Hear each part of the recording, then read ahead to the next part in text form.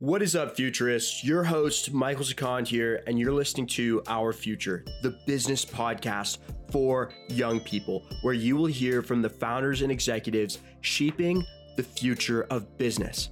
My next guest is Ian Shapiro, VP of Strategy and Valuation at IPG 360 Innovative Partnerships Group, where he works on multi-million-dollar real estate deals across the entertainment and sports industries and beyond. We discuss the rise of mixed-use developments, real estate in light of COVID-19, the emergence of smart buildings, and why he loves working in this crazy industry. This one was awesome. Let's dive into the future of real estate. You know, I looked at your profile a bit, and when I first glanced at it, I didn't know exactly what IPG did, but let me start by taking a crack at what I think you do, and then you can follow that up with what you really do. So you help sports stadiums convey the value of their physical space in light of potential sponsorships for those venues. So we help people get revenue. Simplest way to put it, whether it be sports stadiums, universities, mixed use developments, smart cities, and we do it through true business partnerships. For instance, in Canton, Ohio, they were doing a new development. We said, what do you guys need? Well, you need, in the development, you're going to need someone to do your building information systems, right? Your building integration using a vendor. And so then we went to the vendor and said, listen, instead of someone coming to your showroom in Milwaukee, come here, come enjoy it, come walk around and see how you integrate your building systems into a hotel, into a retail center, into a football stadium, and bring it to life. And so we did that, and it ended up being a $150 million partnership. Mixed use developments are really popping up, being able to have an apartment and then walk to retail, walk to restaurants, not necessarily having streets and cars even in that equation. Why is it kind of exciting with these new mixed use developments to bring these various businesses and players into kind of a new community of real estate? Because I think you want to be connected no matter where you are, right? So you want to be able to, driving's fine, right? But if you live in a dense urban area, driving's not a super tenable idea. So I live in downtown Chicago. So I can walk out of my apartment and walk to a cafe. I can go grab a beer. The United Center where the Hawks and Bulls play is 2 miles down the road. To have all of that within a concentrated district, it's then you get the vibe of a very eclectic, different group, no matter where you go, versus living in a neighborhood, hopping in your car, driving 40 minutes to downtown Detroit and saying, oh, okay, this is what I have to do. I'm just going to hang out here. No, You want to be part of the action. And so I think that's the attraction here. Yeah. So how do you be part of the action? How do you, in Detroit, you're probably familiar with, how do you revitalize the city? For my generation, I think suburbia is dead. As you said, we want to be part of the action. And I think people are increasingly moving into urban hubs. Do you envision this model just taking over cities? I don't know if suburbia is, I think eventually suburbia is going to be nice because you're going to want a family, have a dog, run around, all that good stuff. But I think when people are young and working, being downtown to me, is the best place to be. Whether it be downtown like Ferndale, for instance, if we're using Michigan geography, or even in Ann Arbor, you want to be somewhere where you can go out your front door and see what everyone has to offer. Where if you live in suburbia, it's okay, walk out my garage door into a car and then drive. And see highway after highway after highway. There's nothing else there. So I think, for young people like you and your generation, even mine, you want to go to a place that's cosmopolitan, something with the action, something with the arts, with the culture, music, sports. So it's just all very different. You were a sports analyst at Rossetti, and you describe your work at IPG to be quite focused on the sports area. How does that fit into this equation in terms of the real estate and the stadiums and things like that? Well, I think stadiums are generally anchors of developments, but a stadium is a standalone in the middle of a field, doesn't do anyone any good. But I think as part of a district and to be that catalyst, it could be a huge, there are some cities that do it phenomenally well. Los Angeles is a good example. LA Live, pre-Lakers, was nothing. There was nothing there. But now it's at center of, you have the Microsoft Theater, you have, people are moving downtown, Deloitte, PwC, all these large firms moving downtown because they know, hey, listen, if you want to entertain, you want to be around it, why not work till 7, then you go catch the end of a Laker game, And so having that, and I mean, Seattle does it well too. Sports is just part of culture. It has been forever. So now if you intertwine that in real estate, it's a pretty straight up play. Makes a lot of sense. A question I've always had for people in real estate and doing these like developments: how do you get everybody on the same page? Like, there's so many different actors in the public sector, in the private sector, contractors. How do you get everybody to adhere to a coherent vision? You make sure that all the stakeholders at the table when you start bringing up the idea. And it can't be just a game of telephone. It can't say, oh, Michael, you talked to so-and-so and that person talked to so-and-so. And I heard, oh, Michael, you care about these 2 tenant things. Well, no, I want to hear from you. And then everything's on the table, and you got to take what you want off the table and let everyone else fight for everything else. But you got to create the fairest deal.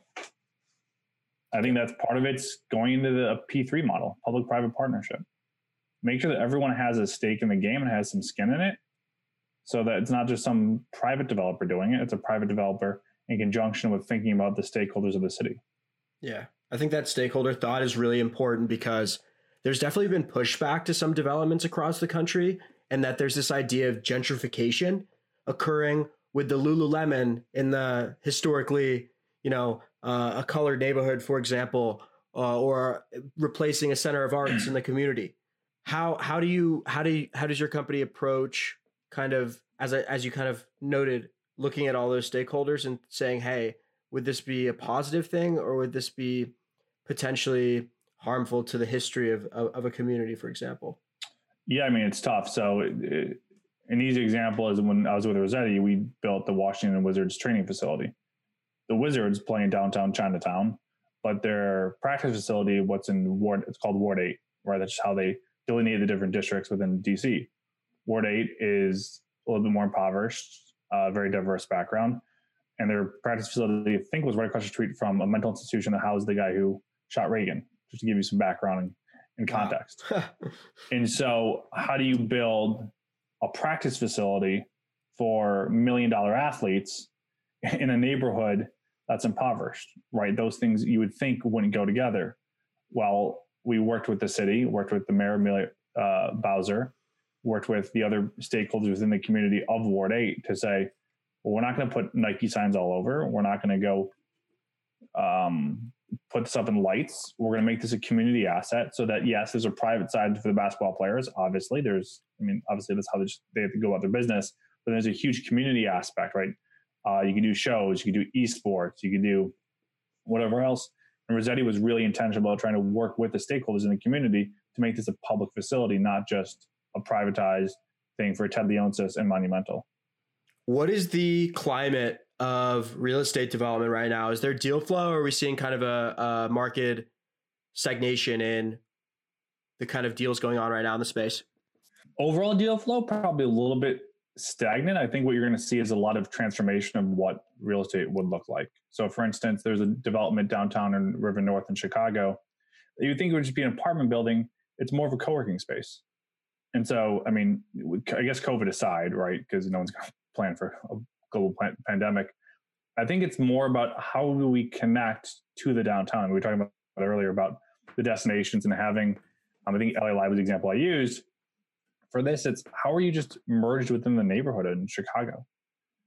I mean, so while you would think that all these firms are buying up a ton of office space, I think they're reformatting the office space, right? Reformatting to be, once again, more of a lifestyle lounge community. I mean, the kegs of beer, the coffee cups, all that good stuff, and just making that community. I mean, the 1871 building here is an incubator for all these new startup tech funds. It's awesome. And so I think you're seeing a lot of that pop up in a lot of different cities. St. Louis is a huge market for it. Austin, obviously, a huge market for it. And so just how do you connect that all these pieces and all these players from a human capital lens and bring them to one kind of central location? What is your view on the whole rise and fall of WeWork? How do I say this lightly? If I could have shorted them, I would have. Well, you could have if they messed up the numbers. Yeah. So the thing with WeWork, and it's an interesting business case, it doesn't make a whole lot of business sense because they're holding a lot of the leases. right? And so if you looked at their 10K, if you were nerdy like me and you read it, and you understood the fact that they were accumulating revenue as fast as they're accumulating debt, they were just getting revenue from their tenants, then go absorb debt in buildings. But now when you don't have tenants, or your tenants can't pay you, you're the one holding the bag. Monetarily, it's a very hard business model to have long term, especially if you don't own 100% of the building and the building's not indebted, right? Because if you have a mortgage, you're not going to stop your mortgage payments. You're not going to set your debt principal against it. I think WeWork is unfortunately a more common thing than people expect and people know. I think just the governance model and the interconnectivity of Newman, I think was his brother-in-law. I think it was a general counsel. COO was, I think, a sister. Like everyone knew each other, but there was the board didn't stand up and say, whoa. There has to be some level of church and state here that this can't work with that, so on and so forth. There's been a few companies that have tried to democratize real estate, like Cater, which is run by Ryan Williams. He was on the cover of Forbes a year or two ago. What do you think about splitting a real estate asset into like shares and then providing that to people on a mobile app? Is there money there? Does that make sense? So actually, you go to Michigan, you'll like this. So Fundrise, a little shout out to them. Oh yeah, they're a great platform. Yeah, crowdfunding for real estate. So a little bit of what you're talking about. I mean, they're more of the equity component. Started by two Michigan guys. I think Ben and Dan Miller, I think are the names. Sorry for listening to this podcast and I got it wrong.